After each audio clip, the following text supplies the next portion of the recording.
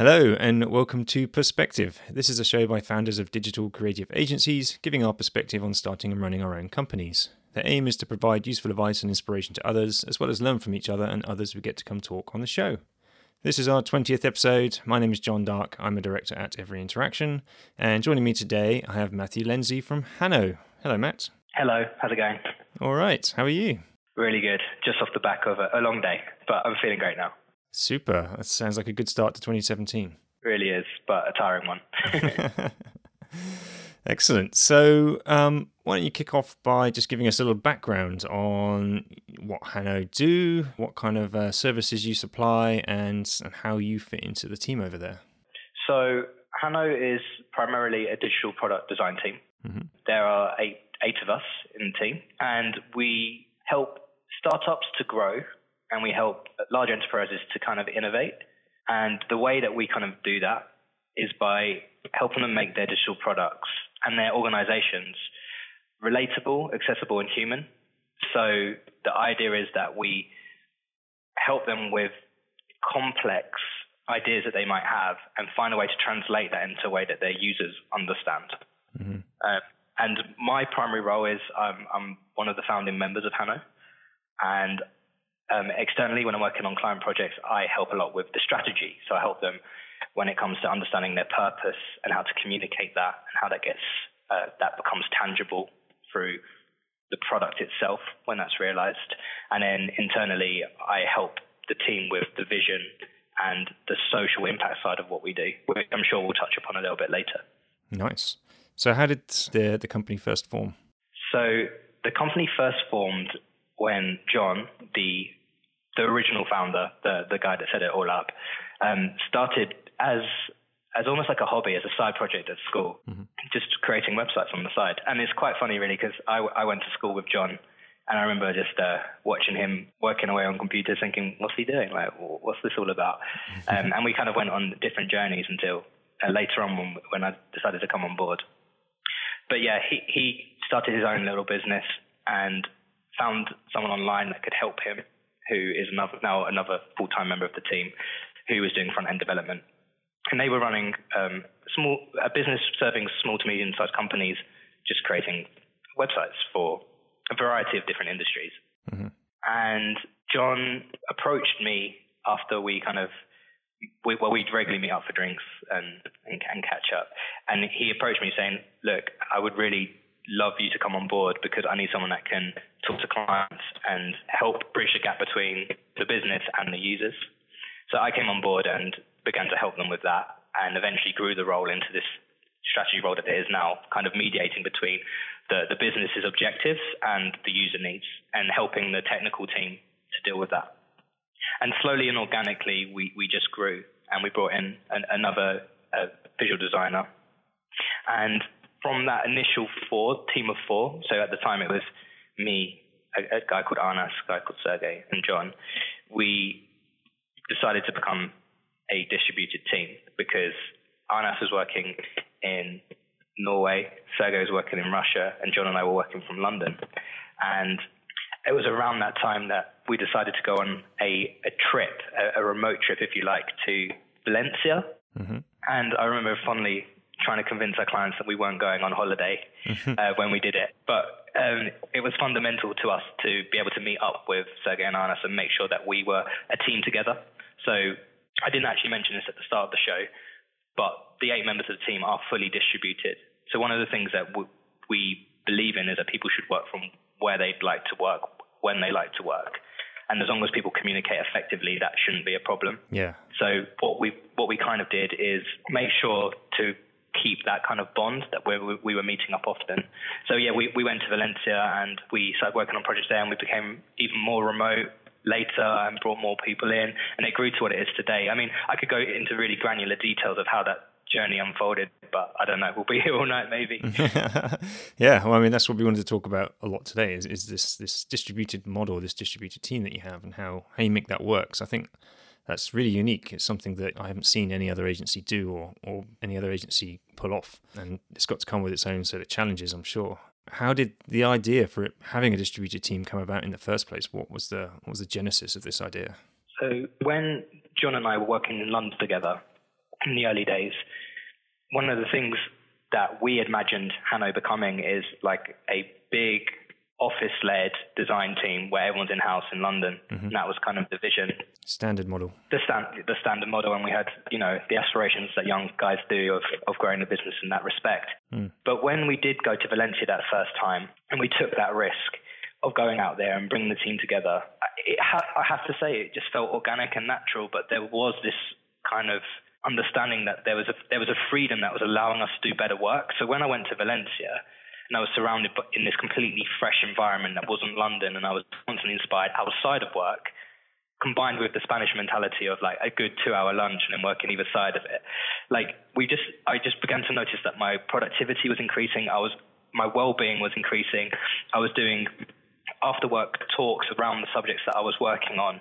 And John and I both came away from that experience saying, do you know what? This is actually feasible. With the technology we have now, the fact that we've managed to keep all of our clients happy, and actually we went in with the mentality of under-promising to our clients and over-delivering and proving to them that this was a model that worked.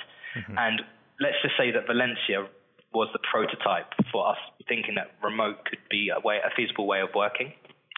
And from that moment, I remember we were sitting in the park there, and we said that we would commit from that point on to having 2 team trips a year where we would meet up and bond like that and then go our ways and be remote and carry on that way. Mm-hmm. And I can just tell you that the genesis of it was purely organic, and all of the trials and tribulations and all of the wins that have come from that point in the park in Spain, essentially. Wow. So at the beginning there, 2 of you were in London and 2 in Spain? So actually, Sergey was in Russia, Arnas was in Norway. And Arnas has actually got a really awesome story, which is on our site. He wrote a blog about it. At the time, he was working as a janitor in IKEA. No way. Yeah. He has a very interesting story. And he was doing some work for us, just making logos and doing some visual design work. And we knew him. He was freelancing with us. And on a whim, I was like, I just wonder if I invite him to Valencia, will he come? So I just sent him this email, and I remember getting an email back that same day saying, absolutely, I'll see you there. And he booked his tickets, and he joined us. And because he did that, he took that risk, and he worked with us. I just remember saying to him over a coffee, you should come and work with us more. If you come and work with us, we'll get more work. I know it's going to happen. And he joined us from that moment. So he was in Norway doing kind of freelance, also part-time as a janitor. Sergey was in Russia, and John and I were in London. And to meet, we decided we'd all go to Valencia. That's amazing. And so where were you working from on that first trip? In internet cafes or co-working spaces? How are you doing your day-to-day? So yeah, this was like at the very beginning of like the co-working scene, I would say. Especially in Spain, we found the one that was open called Workether. Okay. It was set up by a Hyper Island graduate who wanted to prove the concept in Spain. And we went there, and it was really, really refreshing. It wasn't like the WeWorks. It wasn't like these really polished, shiny, incredible spaces. It was really down to earth. It was in like an old art gallery, tables and chairs probably from a local market. And everyone there was just so warm and accommodating. They took us out for drinks on our first night, showed us the city, embedded us into events there that by the end of it, I actually felt like I was part of the community. And since then, I go back on a yearly basis. And we've actually had more team trips there because it became such a part of the experience. So yeah, we were just set up in a co-working space, which, I mean, to be honest with you, if we had done, we were also using Airbnb when Airbnb had just started to take off, which is great. So we were using Airbnb, and I can imagine if we'd worked in Airbnb then, an apartment by ourselves for a month, living and working together, or in cafes, I don't think that we would even have come up with this idea of having a remote model, because it wouldn't have felt the same. It would have been too intense, living in each other's pockets, or it just wouldn't have given you the same kind of feeling that there is something special about what we're doing. And I think that the co-working, it contributed to that quite significantly, actually. And is that a common theme now with all of your trips, or do you take the Airbnb and all work from the same apartment? So after Valencia, we did a trip to Kuala Lumpur and Hong Kong. And there it was the 4 of us still at this point. So at that point, we were doing more co-working spaces, and we tried out a really great one in Kuala Lumpur called Nook, which was fantastic. And then we went to the Hive in Hong Kong, and both those experiences were brilliant. And we were still working on client projects on our team trips at this point. So we needed to be in a space with great Wi-Fi, great facilities. So the kind of team trip immediately after, which was 6 months later, was co-working. And since then, since the team's grown, and since we don't need to specifically be working on client projects while we're having retreats, we've started to just book spaces where we can all hang together rather than going co-working spaces. Oh, I see. So you treat these more as social things today than as opportunities to necessarily work all in the same place at the same time. Yes. So what's interesting is like we did the Hong Kong and Kuala Lumpur trip as a 4, and then the team trip after that, there was 6 of us, plus we had brought along a design thinking facilitator to educate us on how the process works. So we actually went to Buenos Aires with a design thinking facilitator and 7 people. And what we were doing is socializing and bonding as a group, but through learning and through doing and through upskilling ourselves. So we actually went to Buenos Aires, booked out a big apartment with, it almost felt like a hostel in a way. It had like double beds and stuff. And it was really nice. It was just in the city. And we spent the week socializing, but actually we were there with a purpose. And I think that these team trips, if anyone's ever tempted to do retreats, I think it's important to embed a sense of we're here for a reason, but you don't have to have the pressure of delivering to clients or dealing with those calls. So on following trips, we've always had that kind of motif. We're here to do something as a team that improves the business. Right. And so you may set yourself a little like a hack day style environment, or working on your own internal stuff rather than having client deadlines where there's a bit more pressure, and probably that creates an environment where you can't enjoy the environment you're in quite so much. Yeah. So like the following team trip that we did in Croatia, it was in a place called Dubrovnik. We were doing actually like a kind of hack week where we created 2 internal products in a week, which was quite fun. Oh, wow. In the following team trip after Hong Kong, we were in Buenos Aires, and then after that we were in Croatia. And in both those retreats, we were actually coming up with ideas for internal projects and apps that we still use today. And we use those opportunities to maybe explore ways of diversifying our revenue streams. So coming up with ideas that could generate money. Interesting. Yeah. So working all together when you're all in one place, be it on client projects on these early trips and these sort of hack weeks when you're all together again, that all sounds, very good and viable and great for team building. But how do you make this distributed model work when you're at your day jobs and you're all spread around the globe? How is it that you manage to make that work?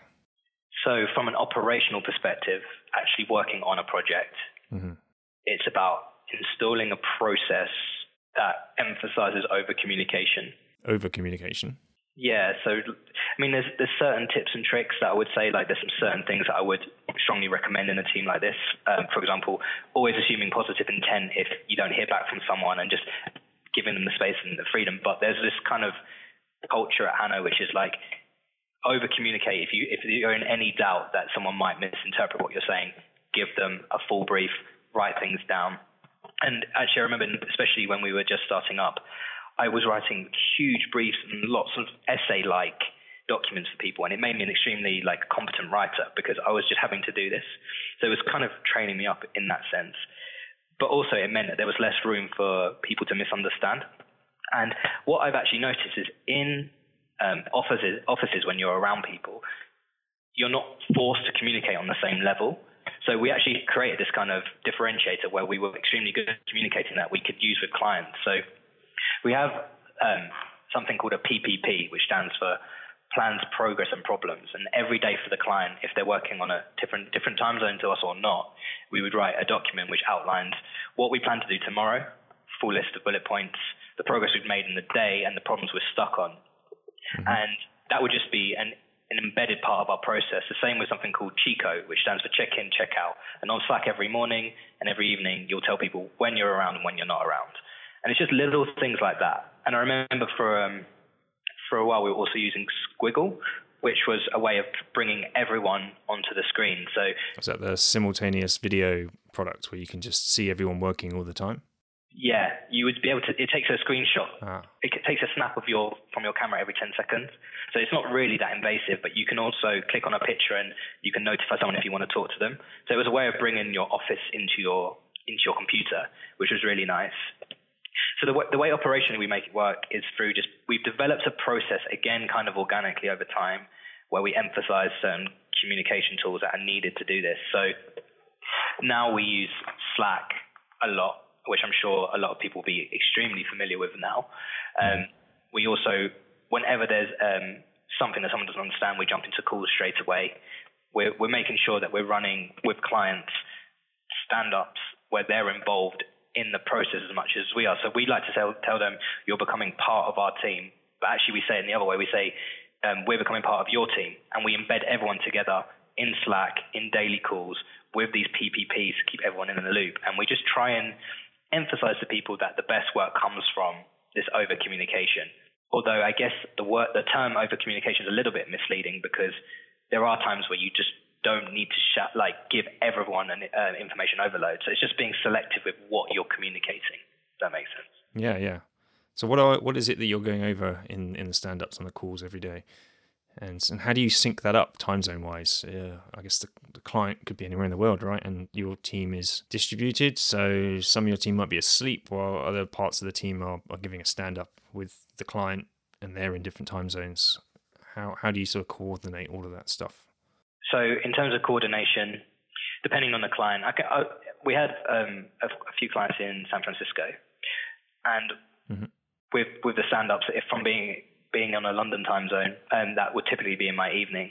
And there are times when we're working on projects where this has happened where someone's been in Sydney while I've been in London while we're talking in San Francisco to the client.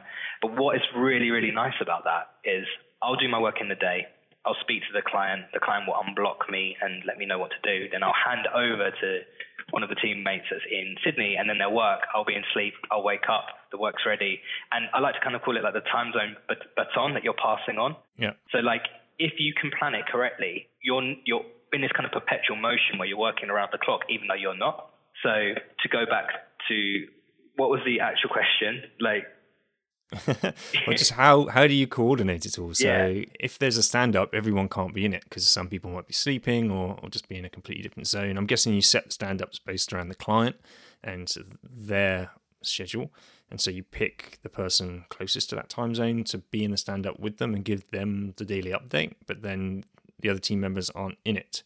So how does that sort of chain of information get passed down? How does that baton get handed from one person to the next? Yeah, well, one with the PPP, so that document's getting constantly updated, so everyone's in the loop. Two with Asana. So it depends on the client and how familiar they are with tools. Some clients find tools really overwhelming, so you keep it simple. You just say Slack and video calls and maybe a GDoc. Mm-hmm. With clients that we have longer-term partnerships with, we'll get to-do lists and tasks all put into Asana. And typically we don't really believe in a hierarchical structure at Hanno, so there's no real manager, so to speak. But there are people that anchor projects that are like the client relationship person. So that I would describe myself as an anchor typically on a project, and I'll be working closely with the client, and then I'll relay information to the team. Because what is important is that the team have a healthy work-life balance. So what I'll do is occasionally just have the late call and then relay that information back via video. Or what I did try on one very intense project was using Hangouts on Air or Google Hangout Air.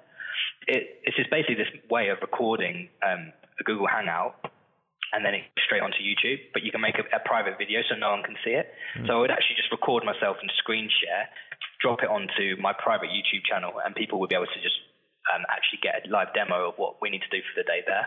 Mm-hmm. So I think the way that Hanno kind of operates is just being very resourceful. So if we see a way of getting the information across in the most effective way in the here and now, then we'll do that. Although we do have we have stricter processes for some things, but when it comes to comms, it's really how can we communicate this specific thing in the best way and in the shortest amount of time? Interesting. And how does your PPP in terms of a day and your stand-up relate to the client? Because I guess a day is relative if you're working with people all the way around the world, right? So is it all just based on their schedule and that sort of forms your update point? Yeah, I guess if it was a solar system, they would be the sun, and then we're the planets that go around the client. Right. Yeah, definitely. Like, we wouldn't ask a client to do anything outside of work hours. And because of the way that we operate, we don't really have set times for people to work. We just say, work, these are the hours that you're allocated to work, do them when you see fit. So let's say, for example, I've got a late night call and I'm working till like 9 p.m. That means that I won't start early the next day.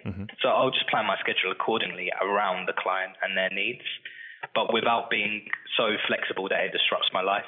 It's about finding compromise, and a lot of the clients that we work with are just, they totally get that. They're not expecting to join them on a 2 a.m. call.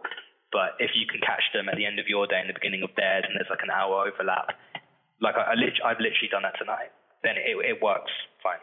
Okay. But what if you've got, one person working in Milan, one person in Budapest, one in Australia, one in London, all working on the same project? Do you ever need to be working on the same thing at the same time? How do you handle the crossover periods between those time zones? If you've got, say, two people are working on the same problem at the same time, how do you manage that? Is it again just about communicating when you know that other people are online at the same time and chipping in together, and then maybe get to a point, pausing it, and when the next person wakes up, they pick it up again and take it from there? How does all that work? Again, it boils down to like solid communication, and people, when we start a project, they'll let people know their work hours up front, and people will book in pairing sessions, whether that's pairing on code or pairing on visuals or even content strategy. Like, I think some of us have even paired on writing copy before. We're able to do that because people are so upfront about their schedules that we're able to know well in advance. And I think what's quite nice about the remote way of working is that you can choose when you're collaborating and when you have this kind of pure Zen-like focus on your project. So if I need to go and get things done, I can easily just close down my computer. I'm in a room in solitude. I'll just get that done. And then when I do need to pair, because we're communicating in such a way where we're booking in pairing sessions on Google Calendar, or maybe we're even just live chatting in Slack and we decide we want to have a quick conversation, I'll have the ability to really focus collaboration as well. Okay, so you do plan some of that in advance and try to plan, especially those pairing sessions together. Yeah, I think it's important, especially it depends on the nature of the project. Some are quite flexible. Others are like, well, we have deadlines to meet. Let's make sure that we are getting our pairing sessions in. But it is kind of off the cuff. It's just like how it feels on the day. And you still manage to make this work because you guys work pretty agile, right? And you're doing everything in sprints. Yeah. So you still manage to make that sprint logic work with this distributed team and everyone in a different time zone. Yeah, and it's mainly down to the fact that we have these online tools that are really helping us out with that. So like, I don't know if it would even be possible to do this without things like Asana or Trello or Slack or having these video calls. I mean, it is really dependent on, they're like the glue, if you like, that enable us to work with the sprint process, but remotely. And what kind of makeup of team skills and different personalities? Does it take a certain personality type in order to make this model work as well? Or do you think anyone could pick this up and make it work for their business? That's a really good question. So there's lots of variants. Like on a client project, in terms of the skills that we usually need, we like having like people that are skilled in many different areas, like have like a T-shaped skill set, but with a kind of predominant focus on a certain area. So like we'll create pods.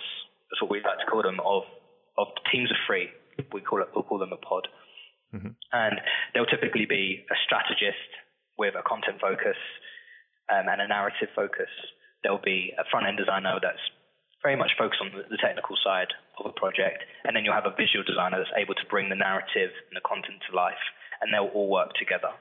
And I find that that's a really nice blend on projects, especially when we're creating marketing sites, or we're doing some rapid prototyping where we're testing and building ideas with users. It's quite a nice blend of people.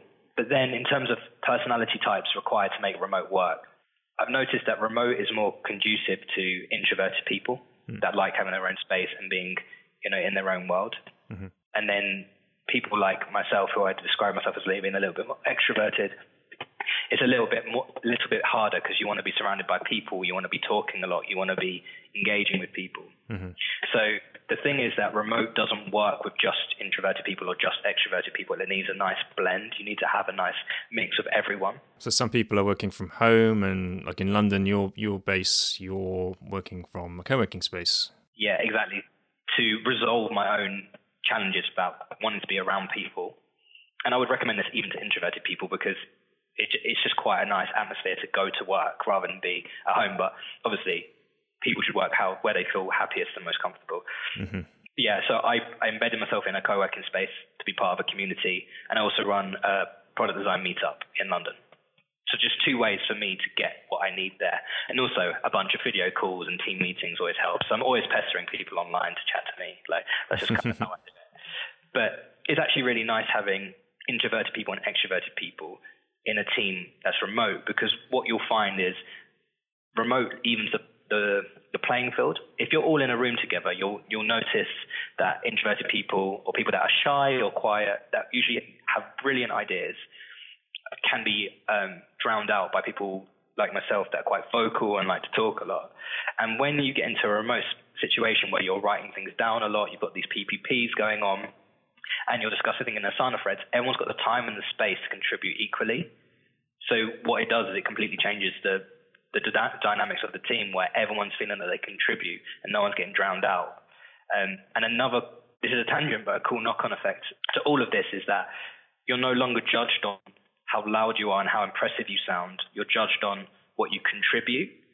So a lot of the time when people think of remote, especially when they bring on someone new, they're always really worried. They're like, oh, that person's going to slack off, or they're not going to get everything, and it's going to be difficult.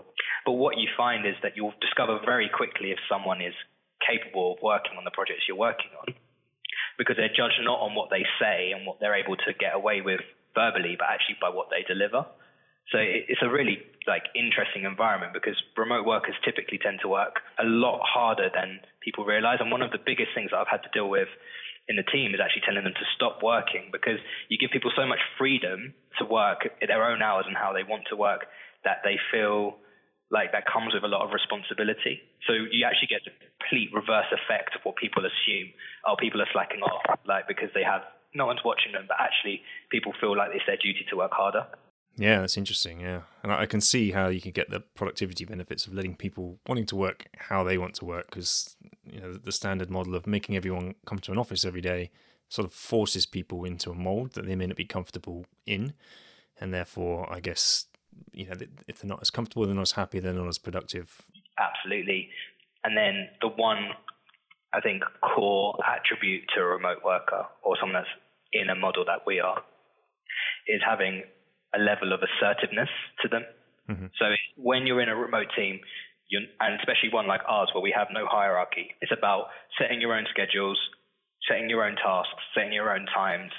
We give people complete and utter autonomy on the proviso that everyone's communicating and talking, because we believe that there's great strength in that. But I would say that when I look for people to work with us, one of the key things I'm looking for is how proactive are they, how assertive are they, how much do they care about what they're doing. So when someone sends in a job application, for example, the first thing I'll look at is not their work, but whether they have a blog, whether they're talking about what they're doing, whether they care enough to be proactive, because it's such a great sign if someone's got that entrepreneurial kind of spirit that they're like, mm-hmm. Yeah, I want to make this work. And I do think that that's important in a remote team, because you've got no one holding your hand. Yeah.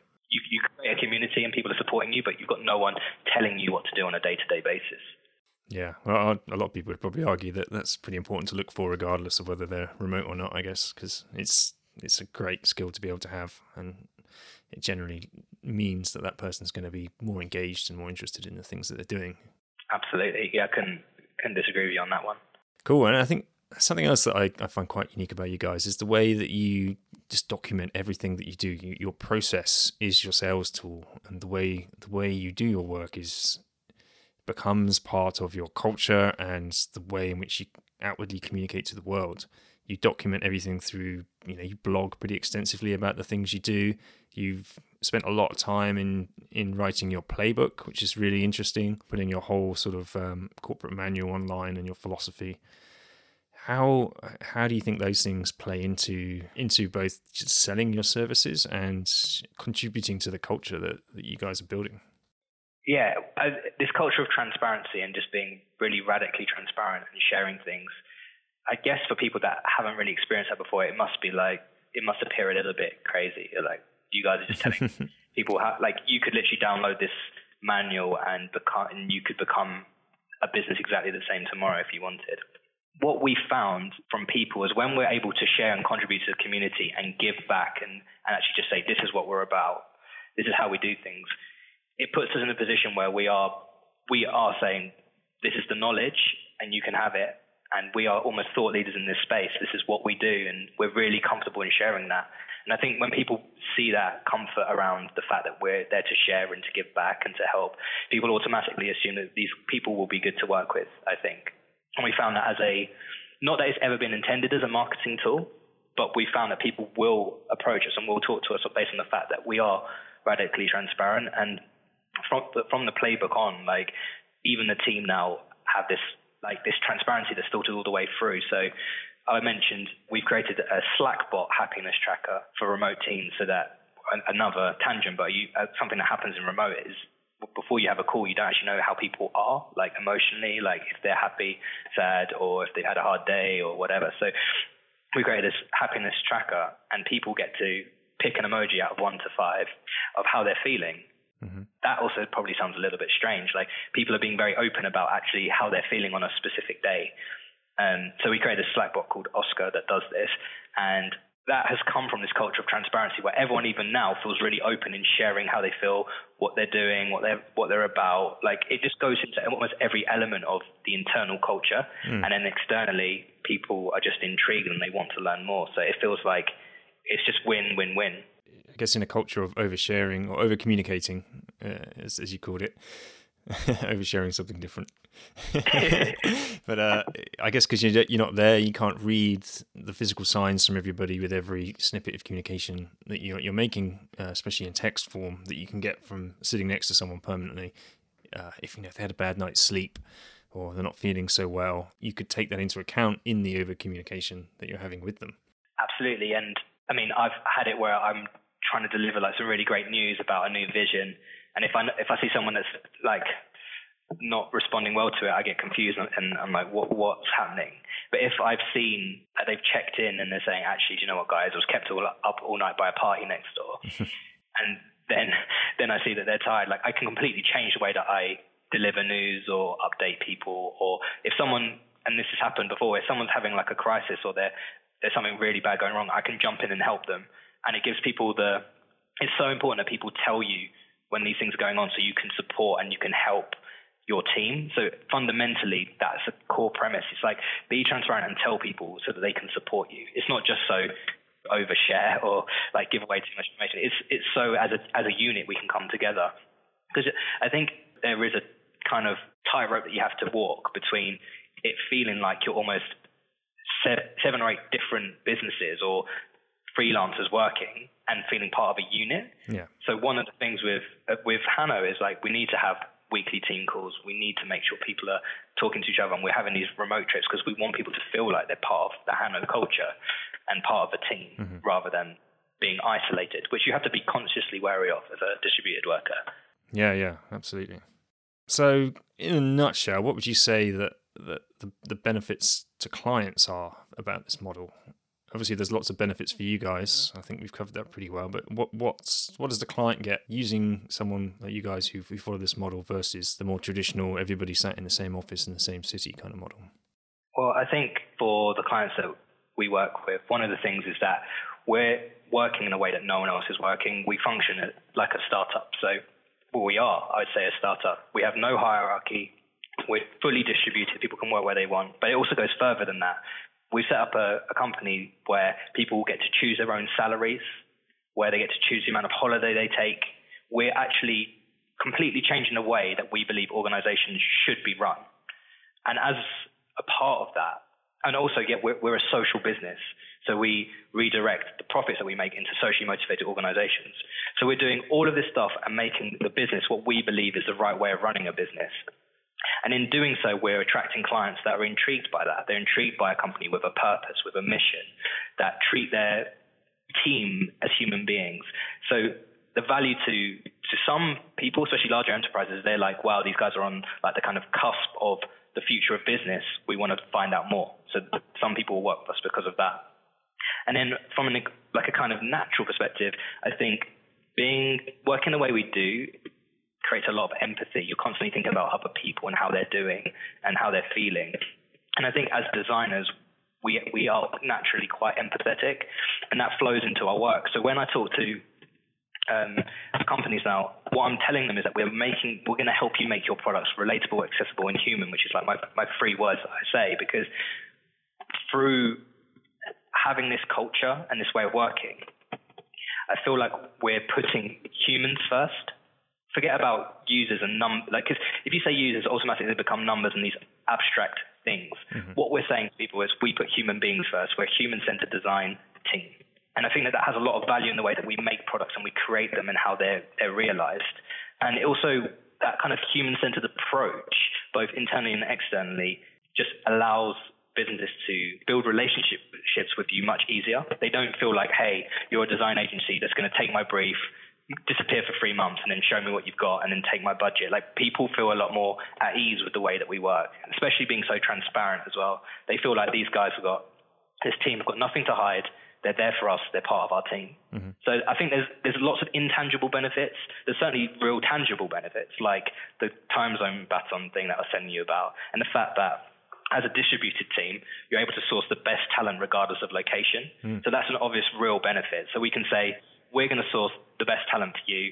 They don't all have to be in London. Mm-hmm. We can bring together people from diverse cultures that will have a really interesting outlook on life and therefore can design in a very different way to a team of people within a certain mold. So they're all in London or they're all in this place or whatever. So it gives us tangible and intangible benefits, if that makes sense.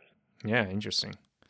So in selling this model to a client, have you ever encountered has anybody ever had any issues with it or any fears about doing things differently this way? I think that when you say that you're a remote team, there is fear in certain people that just don't understand that. Mm-hmm. But to be honest, the priority for us when it comes to client work in general is delivering really, really strong designs on time, on budget, and making sure that the first thing people think about when they think about our team is the work we do.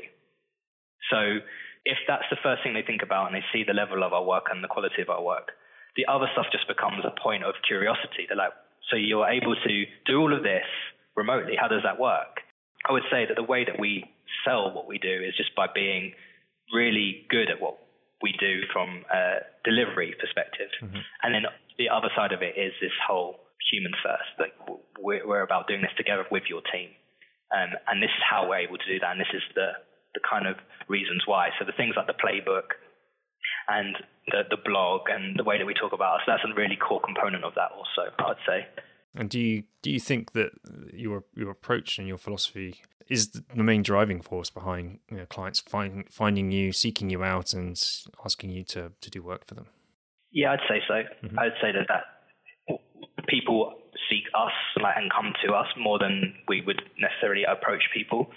And one of the things that I really like personally, one of the things that I really love about the Hanno website is the purpose page, where we've clearly outlined why we exist, why we do what we do, and our values.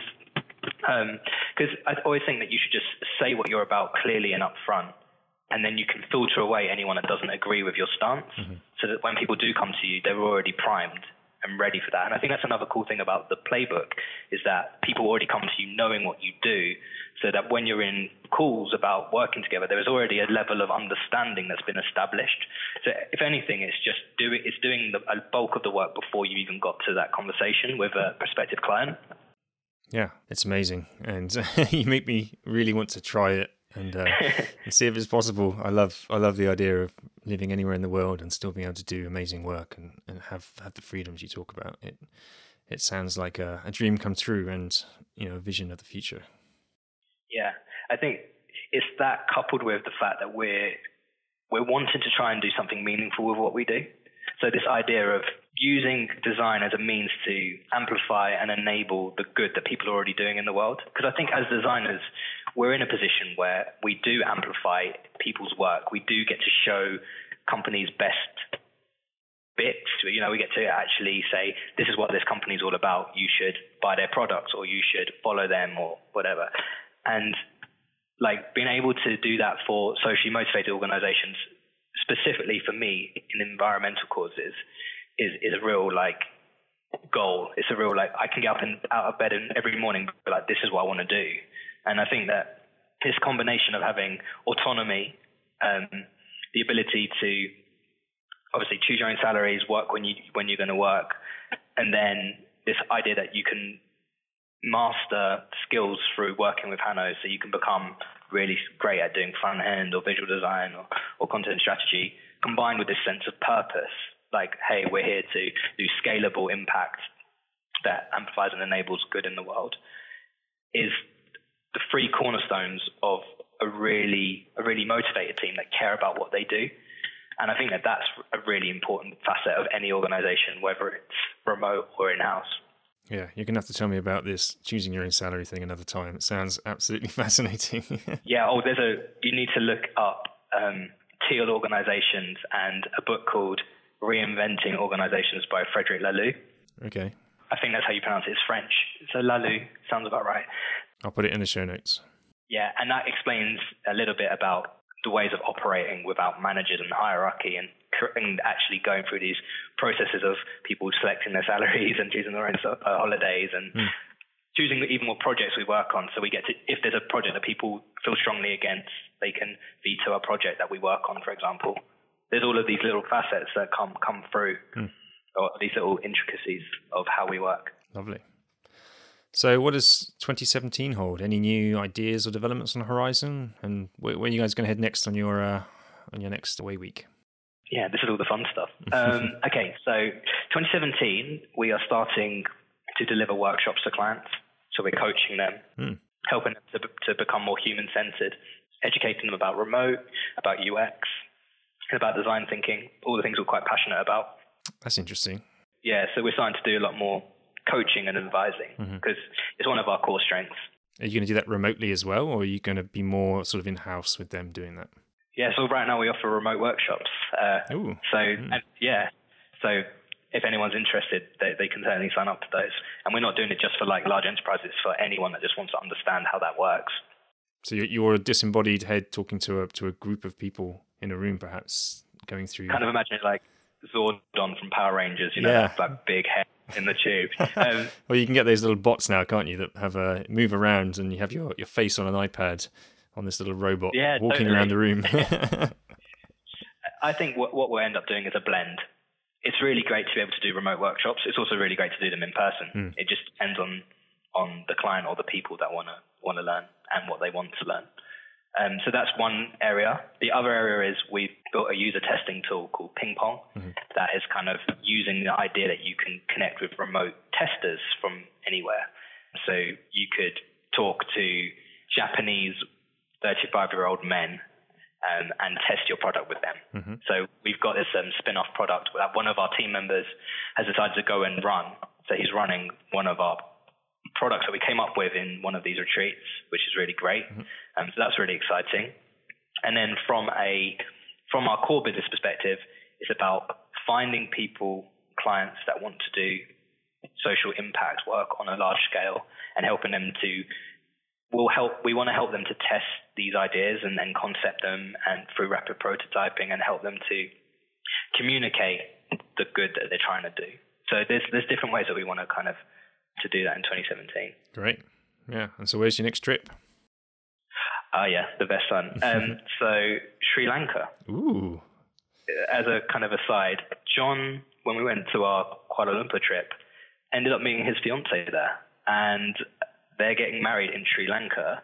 Wow. So this is a very special event. It's an extremely special event. So we're doing a team retreat just before the wedding, and then we're going to be in Sri Lanka, and then we're going to all be there for the wedding. Wow. A couple of days later. And it's quite a nice way to finish this because, from our second team trip, John actually ended up meeting the person he was going to marry, and he's living there now. So he started a new life for himself through this whole remote world. So I came back to London and was running things here while he went out and did that. So it just goes to show you that, when you go distributed or remote, all of these things can happen. Great story. Amazing. Well, I hope you guys have a good time. And why don't you tell us where people can find you and more about Hanno? Yeah, so if anyone's interested in my ramblings today, you can go to hanno.co, so hanno.co, and from there you'll be able to access our playbook, our blog. You'll be able to see some of the work that we've worked on. And if you're interested in me, you can. I don't really use much social media. I am on Twitter though at Teo Lenzi, so at TEOLENZI. And you can tweet me. I don't know when I'll look at it, but I'm around. Good stuff. Well, thanks for coming on, Matt. It's been great speaking. Yeah, it's been really great. I love talking about this stuff, so thanks for having me on board. And thanks to everyone else for listening. I've been John Dark at DarkJohn on Twitter from Every Interaction. You can find us online at everyinteraction.com, on the web, and at Every Interact on Twitter. If you'd like to contact us about this episode or find any of our past episodes, you can do so on our website at perspective.fm, or send us an email directly to get@perspective.fm. We're on the Twitter as well, _PerspectiveFM, and we're easy to find in your podcast app of choice. Just search for Perspective FM in Google Music, Apple Podcasts, Overcast, Pocket Casts, whatever you like to use. All the links are on our website, along with the show notes from this episode. And we'll see you next time. Thanks very much. Bye, Matt. Bye.